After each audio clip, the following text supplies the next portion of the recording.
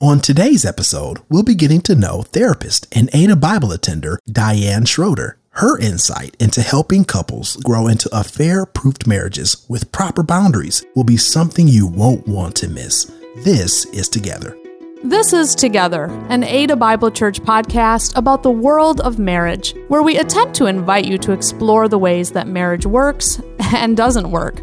From practical ways of learning to biblical inspiration, we invite you to listen to other professionals and couples to help enrich your marriage. Here are your hosts, Samuel Jones and Dr. Kelly Bonnewell. So, Samuel, I'm really excited about this podcast we're doing today because we get to interview a good friend of ours, Diane Schroeder. Yeah.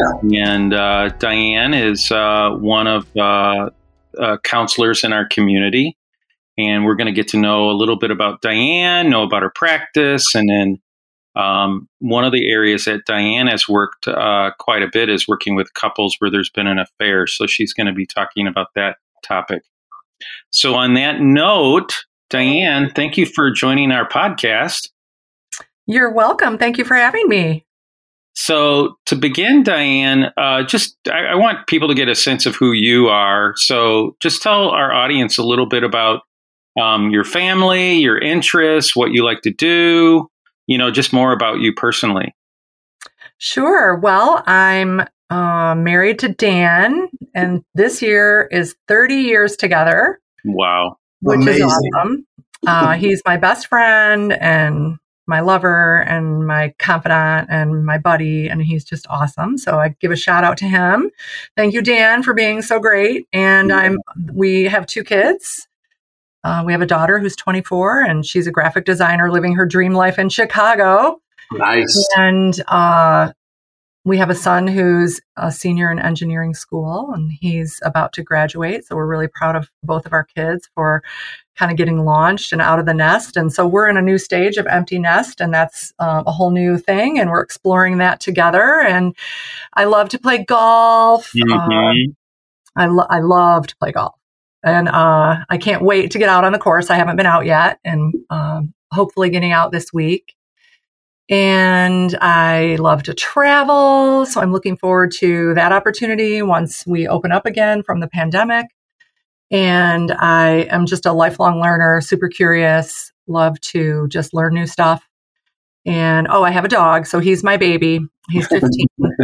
And so it's all about the baby right now. And an interesting kind of fun fact is we sold our home during COVID in one day over asking because it's a seller's market. And then we ended up in an apartment for 10 months during COVID, which has been a really interesting journey. And then we just moved last weekend to our new place. So we're super excited. Wow, congratulations. Thank you. That's awesome. So, you said you're a golfer. Now, everyone says they're golfers until you get out on the course. Now, what's your best round of golf, Diane, that you've had? Oh, my word. Well, it depends. I'm not the kind of person who always keeps score. So my best round is if I get off the course and I've had fun and I'm not playing angry golf. That is great. So I like to go out and have fun, and I take lessons, and every year I get better. So that's cool. That's great. And I think my best round was 9 holes under 55. Wow. That's great. Hey, and Samuel, I have golfed with Diane a couple times and with her husband, Dan. And Diane's a very good golfer. So yeah, that the most important thing is it's really fun to play golf with her. Exactly. And I'll just say this, everyone's better than me. So I just talk a lot of smack. That's all I do. Yes.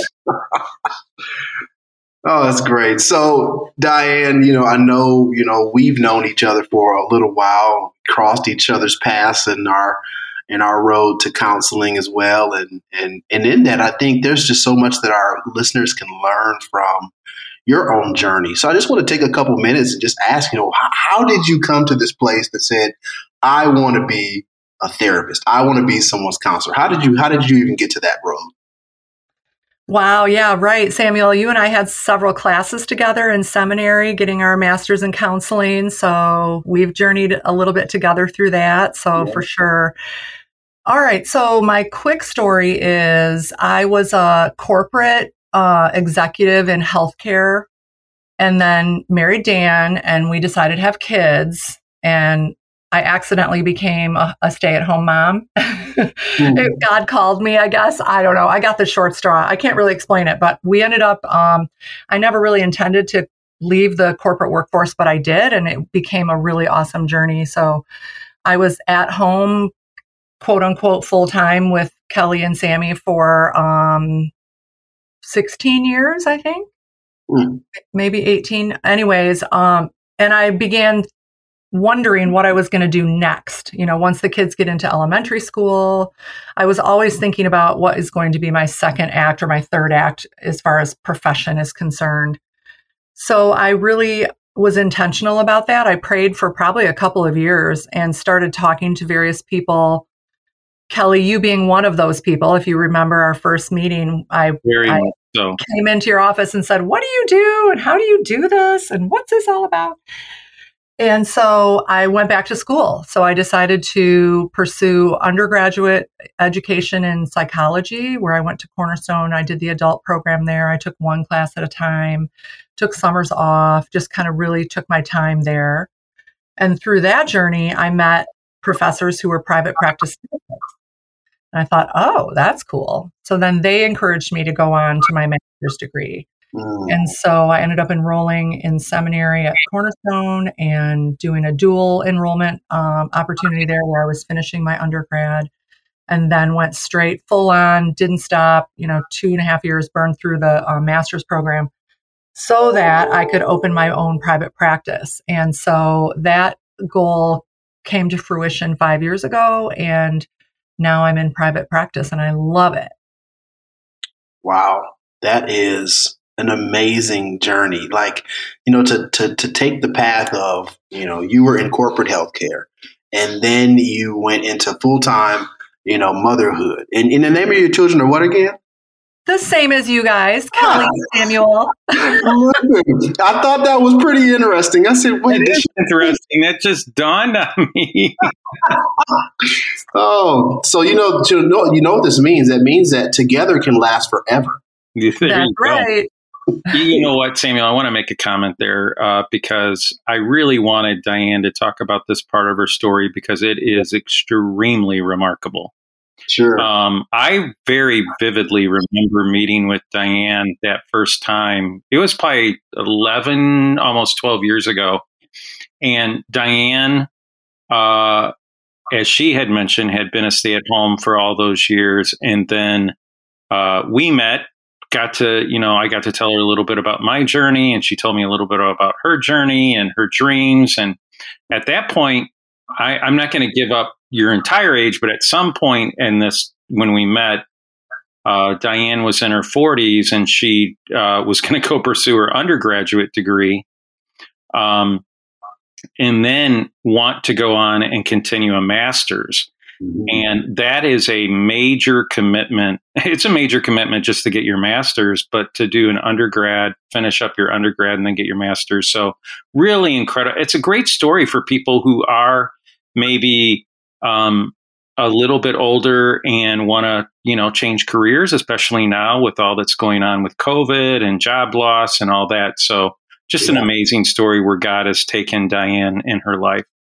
Yeah, exactly, guys. I agree. And, anyone can do it. Anyone can go back to school.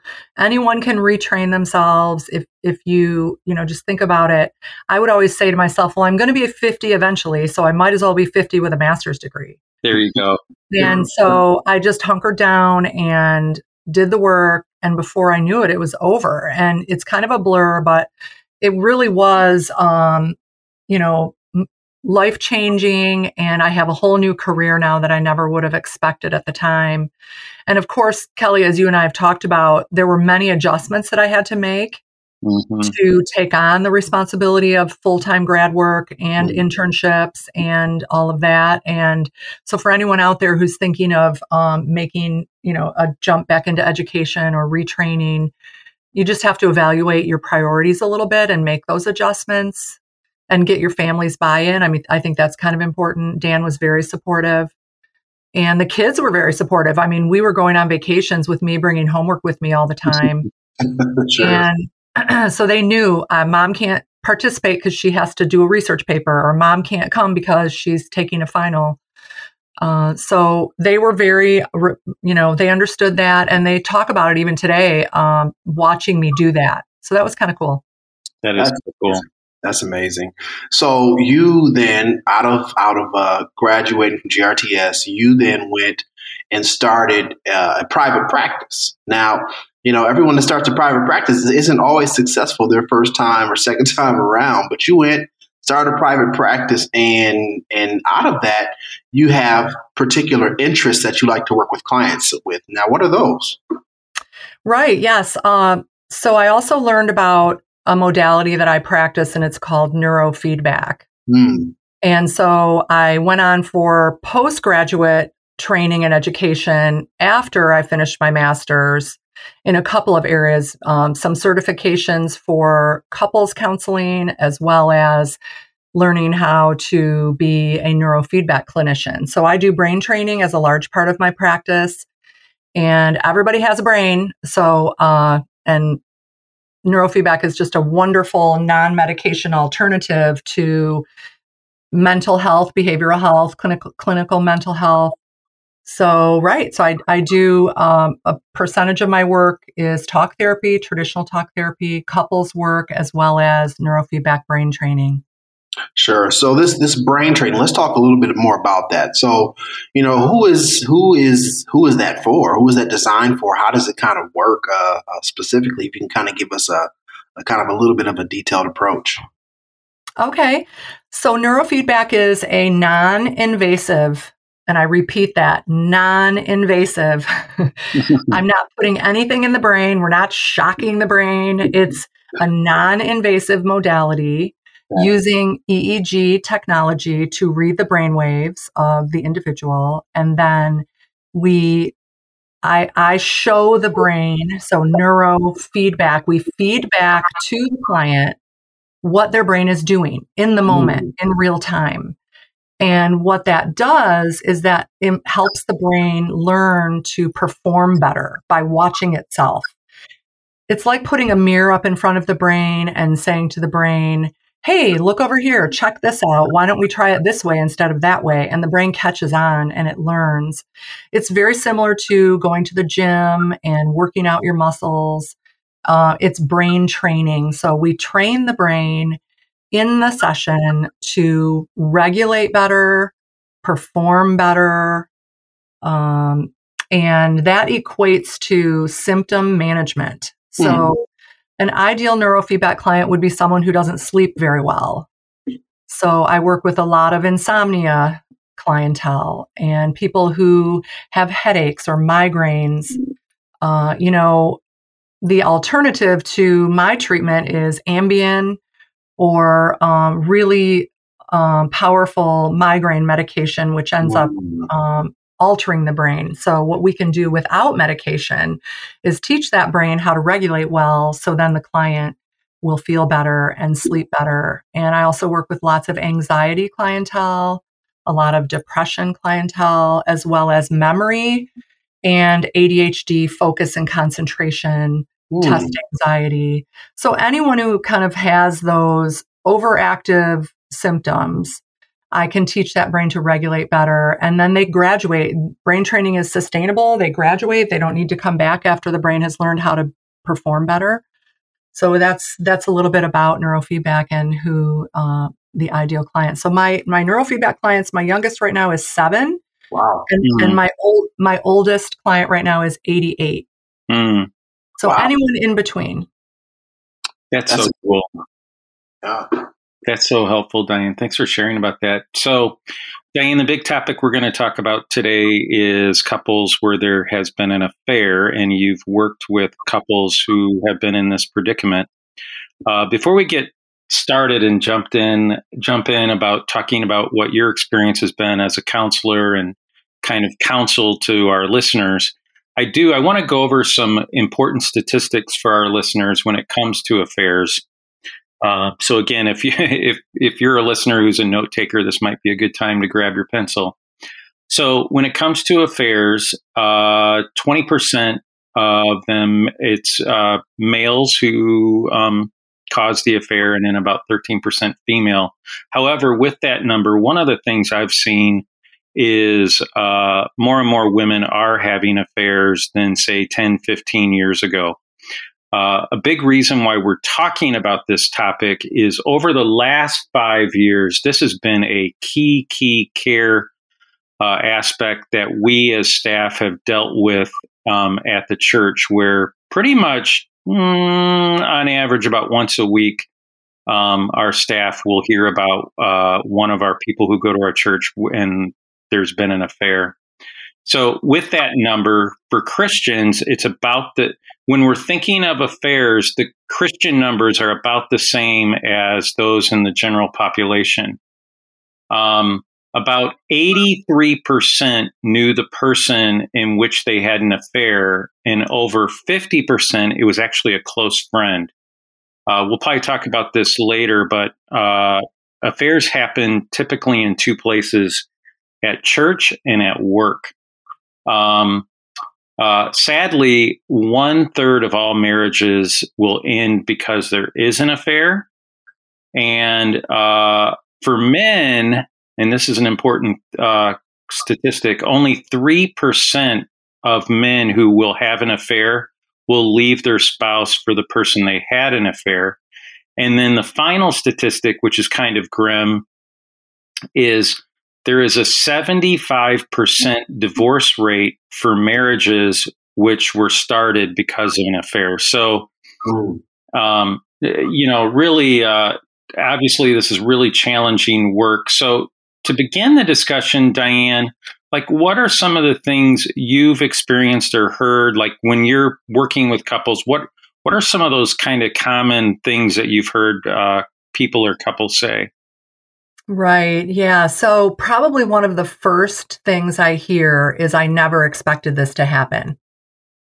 Most, a huge percentage of our population in the West believe that infidelity in marriage is wrong. Mm-hmm. And so, and we all, see, most of us, even outside of the church, see infidelity as, morally unacceptable. And yet, we get caught in the trap of it.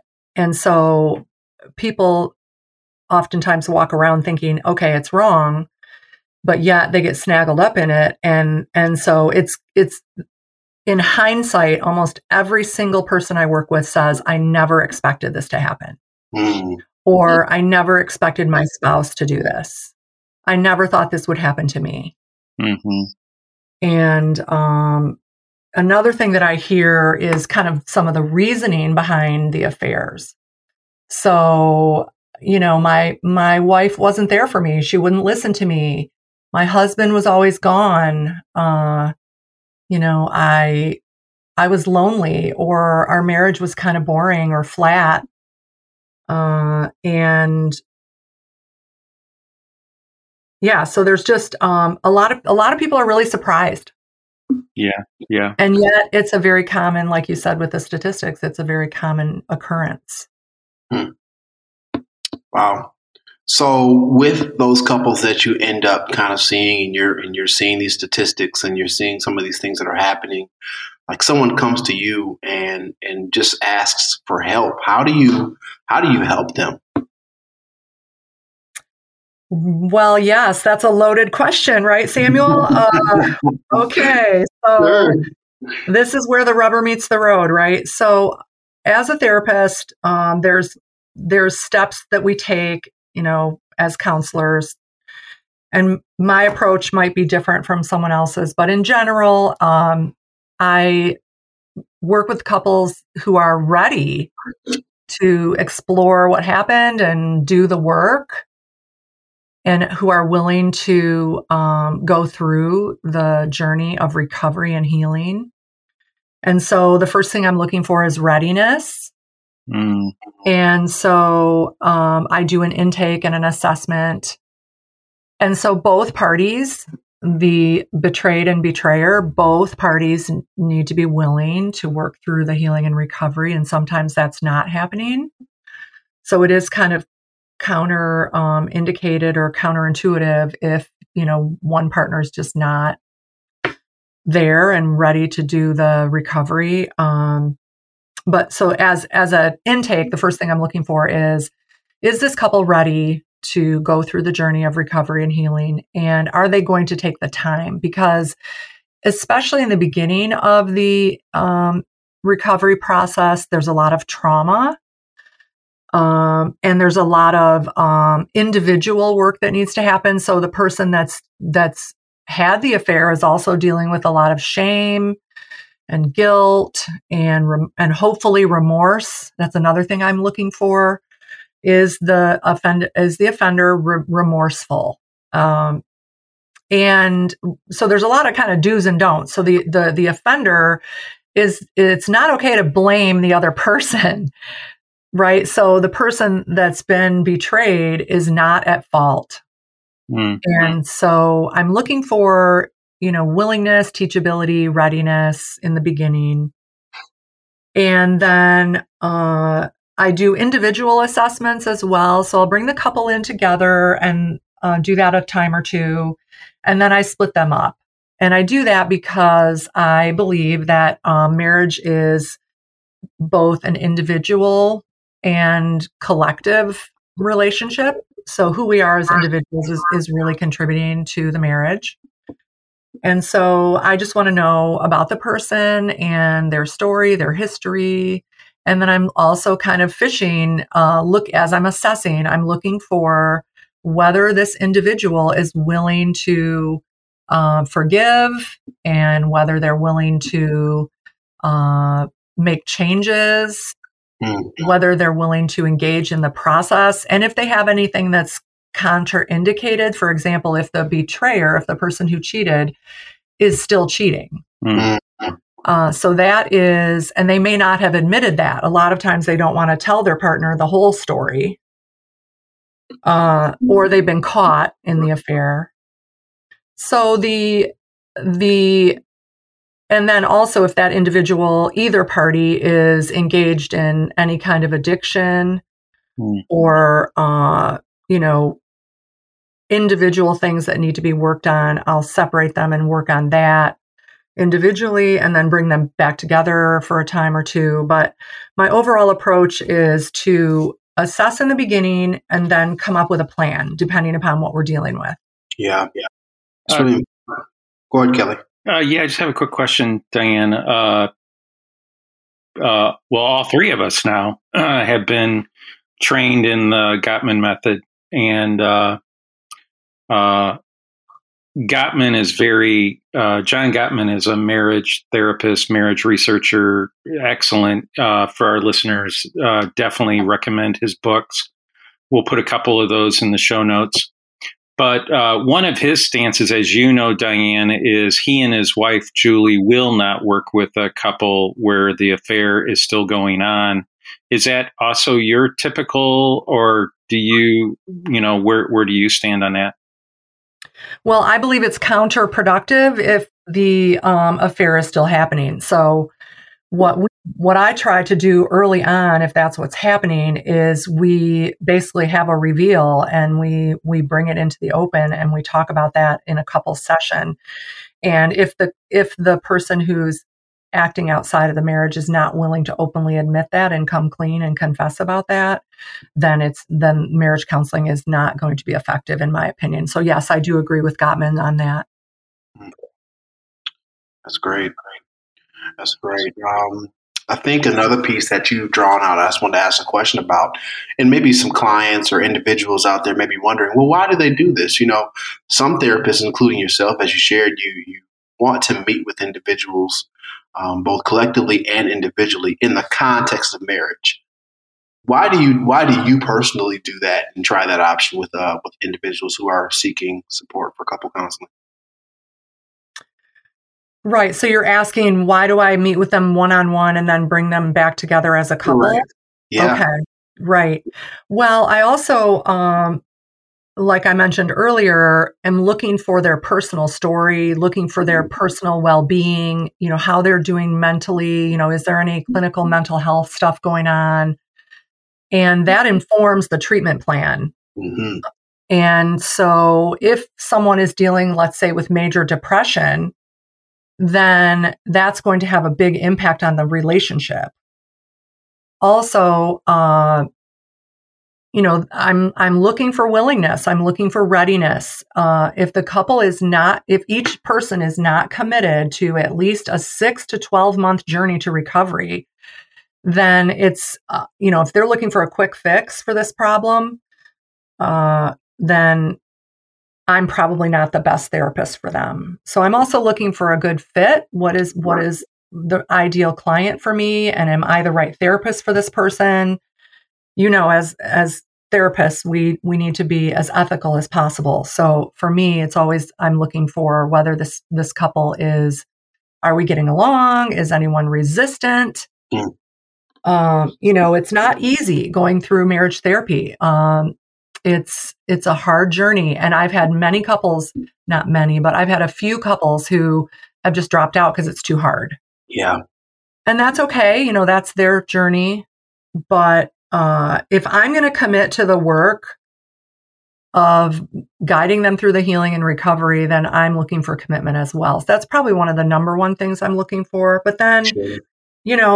if they're, and I tell the individual when I'm doing the one-on-one, I tell them what we're talking about is confidential. You can tell me anything.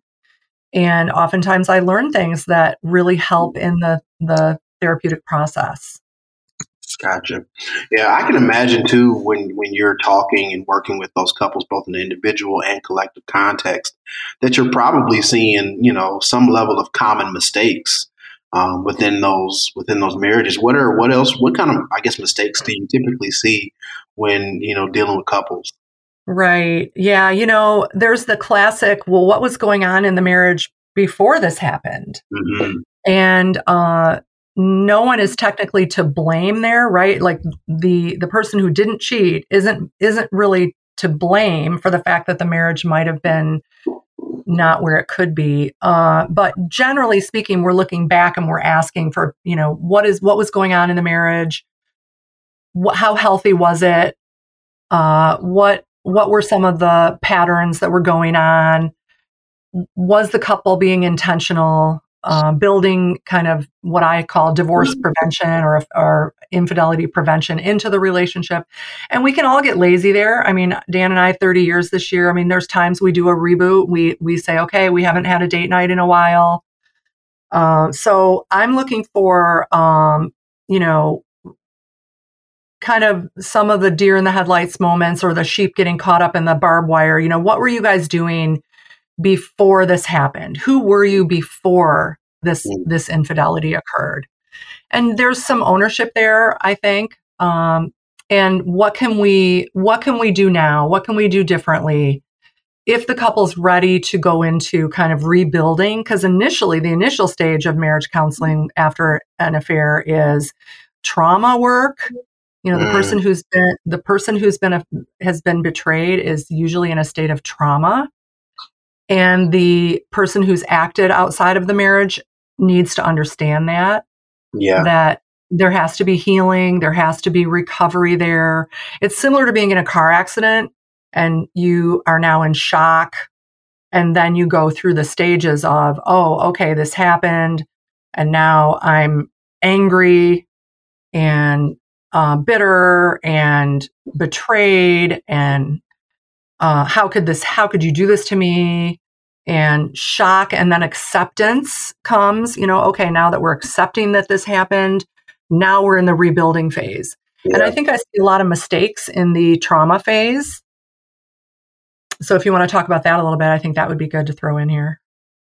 Well, I think, the big thing that I heard, Diane, that I'm so glad that you said, which is a truth, is that if you're a couple and there's been an affair, I highly, highly recommend that you definitely need to get professional help because we're going to jump in and talk about mentorship here in a second. But I definitely think you need to see a professional counselor. And I'm really glad you mentioned the aspect of it's a commitment, and it's a 6 to 12 month commitment.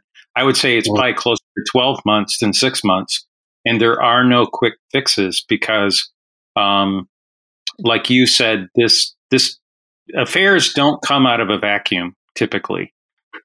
They come, as we'll talk about in a little bit, they're often grounded in friendships, and often the betrayed is maybe a friend with the one that the spouse had an affair with, and that gets even more complex. So on that note, Diane, as you know, we have a mentorship ministry, and marriage mentorship at Ada isn't for couples who are in significant crisis, but we have had mentors we've had mentors where the mentor couples had an affair, or there was an affair in their marriage, and they walked with other couples where there was an affair. And that has been so helpful. And I've watched from a distance just dramatic healing and change in the couples where there's been an affair. What kind of we have our mentors listening? What kind of advice would you give them if they are going to meet up with a couple where there has been an affair? That's great, Kelly. Right. And I think the precursor to that is that just because there's been an affair doesn't mean the marriage has to end. And in fact, mentor couples are generally those who've gone through it, right? And they're the ones offering hope to the couple that's in trauma, because even after an affair, marriages can be many couples report being happier, or not saying go have an affair so that your marriage can be better, but yeah, absolutely. But definitely the stigma or the peanut gallery would say, oh, well, he cheated on you, so you should divorce him. Well, no, not necessarily. So there's hope. And I think that's one of the number one things that mentor couples offer is hope. And that you can get to the other side of this. You can get through this. This will pass. You won't be, an angry mess and a, passive aggressive couple for the rest of your life. Here we are showing you God can heal, God can mend. We are the example. So I think the number one thing mentor couples are doing is providing that example, that living, breathing, authentic example that this too can work out and you can get through this. And so for mentor couples, I think the role there is they're coming along as a support. And so they can befriend the couple, they can meet with them for dinner or coffee and hang out and just kind of talk. But the thing they're not doing is therapy. So I think that's important to distinguish between the role of the mentor and the role of the clinically trained therapist. So the mentor is there to offer support, maybe some homework with a book that they might be reading together. The number one thing the mentor couple should probably be thinking about is healthy boundaries with the couple. So, establish early on in your mentor relationship what the communication should look like and how often you are going to be getting together. You're not their new best friend, you're their mentor. So what is appropriate for you as a mentor in terms of how often to meet with the couple, how available and accessible you're going to be, because you're not a 24/7 crisis hotline for the couple. And then just understand and ask for help as a mentor if you think you're over your head. That if it's too much for you, to call in support. So care department at Ada Bible Church, therapists that they're working with, get some additional resources, but certainly don't try to be their therapist because that's not what you're doing. And if the couple is not in marital counseling, like you said, Kelly, the mentor can highly encourage that and even make it part of the plan. Okay, I'll work alongside you guys, and I want you to also be in marriage counseling. So it's a wonderful compliment because as a therapist, I'm not really able to do that for my client. I'm not meeting with them for coffee. I'm not a crisis hotline therapist. I meet with them weekly for an hour, and then they go and live their lives, and then they come back and we work on the plan. So the mentor is just a wonderful, godly healing bridge for the couple. You're going to position yourself for success, and this is a wonderful way to do it, is to add the mentoring. That's amazing. That's amazing. So, I think it's so important that, our mentors have, like you just said, have the information that they need, but also be able to be bridges to therapists. We work coinciding. I'm a mentor and a therapist, but in the role of Ada Bible, being able to have someone where I can refer and or talk to, say, hey, I'm dealing with this couple. Is it possible you can help us with this or give us some tips or tricks? I think those things are really important to have. And I thank you for sharing that. So I think what's kind of just this next piece here for us, Diane, is we want to leave our listeners with just some really tangential type of things that they can take away in regards to their marriage. People are going to ask the question, well, Diane, how do I affair-proof my marriage? Right? If someone came to you with that question, they want the Superman, Superwoman answers and thought processes. What kind of things would you say to encourage couples out there on ways that they can affair-proof their marriages? Good question, Samuel. Okay, so the first thing I would say is realize that you're vulnerable. Sure. No matter who you are. So, you can be in a great marriage like I have, and for 30 years, nothing really serious has happened. So I could get lazy at this point. At any point in the history of your marriage, you're both susceptible to being tempted and to being lured away. And again, that's where you hear I never thought this would happen to me. So I think couples who are walking along, cruising through their relationship, not even aware of this. And I'm not saying we should walk around in fear and we should be all worried about it, but just have the perspective that it is possible for any one of us. And it could be, even same-sex attraction. It can be, your friend from work. It can be opposite sex. It could be pornography. It could be, watching, sexy movies, anything. So just protecting yourself and being aware that you personally are vulnerable. And I always get a little nervous when someone says, my wife would never do that, or my husband would never do that. And realize your husband or your wife, your spouse, your partner. And this also happens in dating relationships, people who are, not married.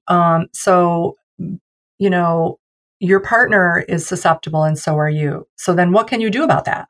And that's where we have to be proactive and have, I call it guardrails in place. Sure.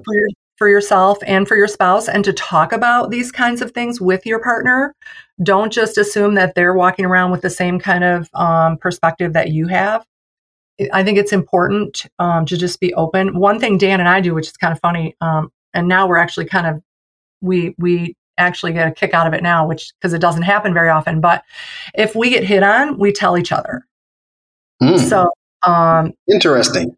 Yeah. So we are very transparent where, like I'll tell him if I come home and say, gosh, this guy at the grocery store was really kind of giving me the creeps, or someone came up to me and talked to me in a way that was just not, like my spidey sense was saying, this is a little bit over the line, or I got hit on at a party, or I was traveling. My husband used to travel quite often, and so we always made it kind of a standard practice that we would tell each other immediately. So the next time we spoke, we told each other what had happened, and then we would get a good laugh out of it. And so then at least that way it was out in the open and it was never kind of being hidden.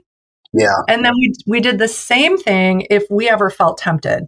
Hey, I got to let you know, there's this new girl at work and she's really sexy. And okay, what are you going to do about that? Or, I saw a woman at the hotel. So my husband had a travel rule that he used. He never went to the bar and ordered a drink by himself at a hotel. Because what would that be? What opportunity would that be giving to himself or someone else? Now he couldn't be strict about not working with women because, he does. And a lot of his staff are female and he travels with them. Sometimes he goes on appointments with them. So for us, we were both like working with opposite sex people all the time. So we also had some guidelines there that we put in place early on in our marriage where if we started getting a little too friendly with someone at work, we backed way down and tried not to be alone with them. We just had to be aware. And then also one thing we did, when we first met, I was in corporate America and I was, I had a staff and I had a bunch of guys that I worked with, and I worked in a mostly male dominated industry. And so I was friends with a lot of the guys that I worked with. So I had a lot of guy friends when we met. And Dan had girl friends that were girls as well. In fact, he had 2 female roommates at the time when we met. One of them did not like me because I think she was interested. You know what I'm saying? Anyway, so one of the things we did was we converted our friends into their friends. So in other words, if I had a guy friend, they also became Dan's friend. And if Dan didn't like the guy and didn't want to be his friend, then I basically kind of stopped being his friend too. So I started including my opposite sex friends and really all my friends into friendship with Dan. And he did the same. So to this day, he's still really good friends with one of my guy friends, Phil. And he, whenever he travels to Atlanta, he gets together with him and has coffee. And I'm the same with a couple of his friends that he's had long-term that are female. So we just kind of converted it all and enmeshed it all so that there was no one hidden in the fray there. Yeah. So that's one thing. And I know I'm kind of going on here, but no, this is good, Diane. Keep going. So then another thing that I would recommend for couples is to recognize when you're disconnected.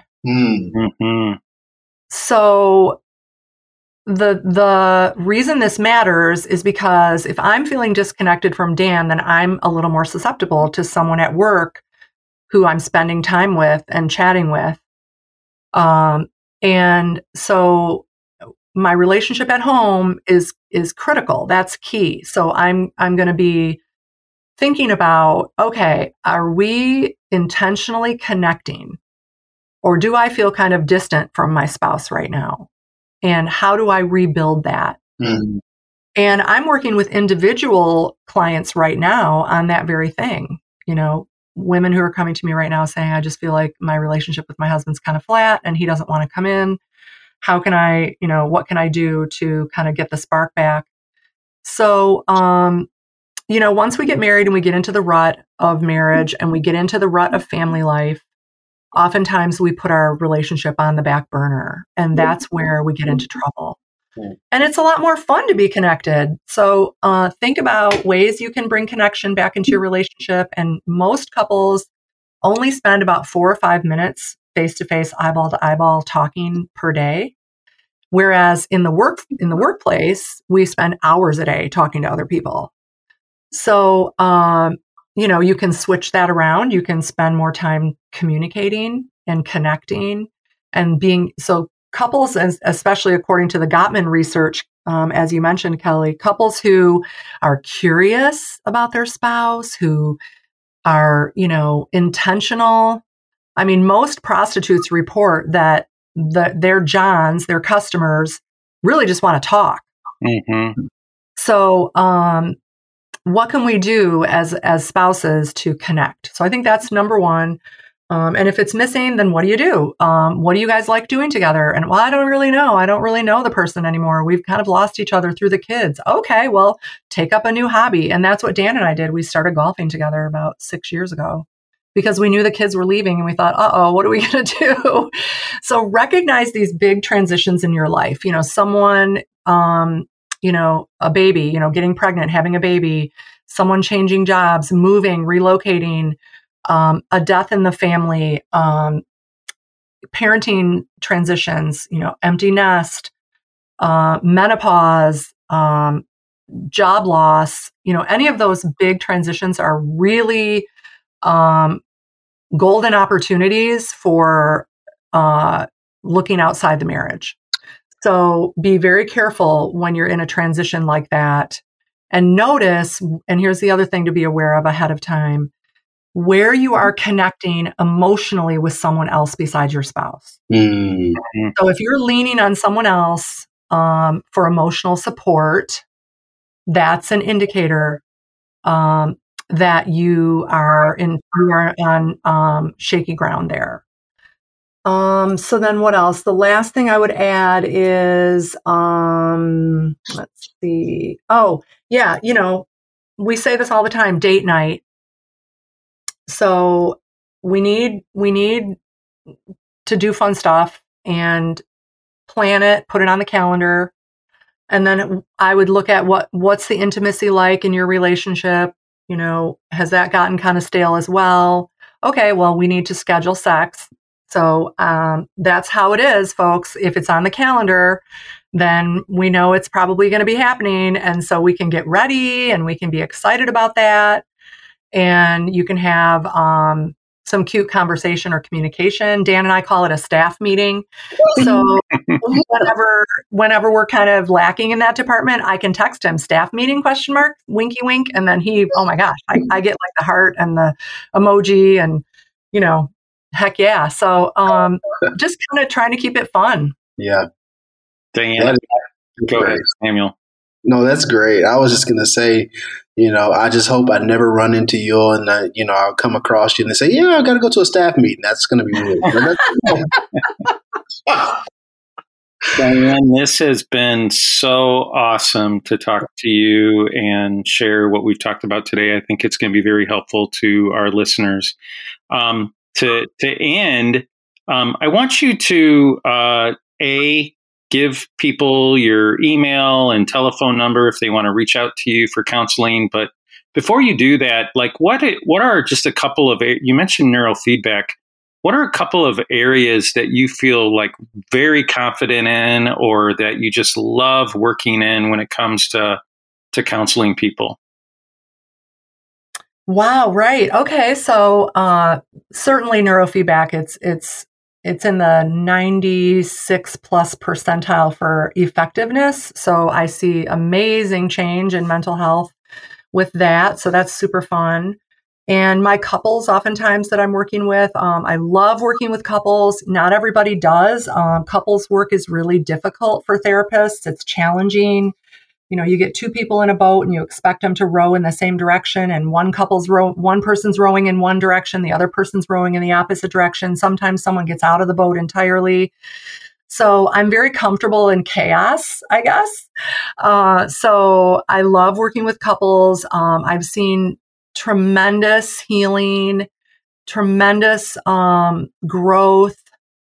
Success stories are out there for those of you who are struggling and feel like it's impossible. It really, healing and growth is possible. And so I love working with couples who are ready to roll up their sleeves and get into it. And so I like couples and clients who are kind of goal oriented. And I help them understand what their goals are, even if they don't know. So we work on defining goals together and having a plan, working the plan, assessing the plan, and getting to the place where we graduate. And so probably one of my happiest and also kind of saddest moments is when my clients graduate. My goal is to get you to the place where you don't need me anymore. And isn't that beautiful, to see how God heals and uses people like myself and you, Samuel and Kelly, to walk alongside someone and to see them leave your office and never need to come back. It's like the happiest, most wonderful, blissful thing is to see and be part of that healing journey. And of course, I'm available for my clients when they need me. And if they want to come back, my door is always open. But so I'm a very goal-oriented therapist, and I want my clients to get better. And so I'm very directive. I like to be collaborative and work alongside them. I bring my A game if they're here and they really want to grow and learn and heal. Then I'm excited to do that with them.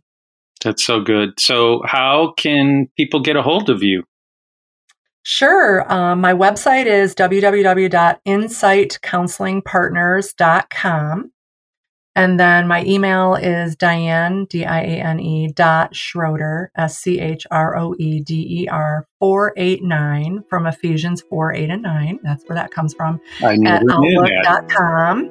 Yeah. And my number is 616-540-0026. And I love to text. That's probably the best way to get a hold of me. Yeah. So that's how to find me. Diane, so good. And we'll make sure to put all of that information in the show notes about how to contact you. So thank you so much for joining us today, and hope you have a good day and a great weekend. Thank you. My pleasure for being here, guys. Thanks for listening to Together. We hope that you've learned a thing or two. If you find the podcast helpful, please subscribe, rate, and review us on Apple Podcasts. If you'd like more information on Ada Bible Church and its ministries, or someone to pray or dialogue with about your marriage, email us at care@adabible.org.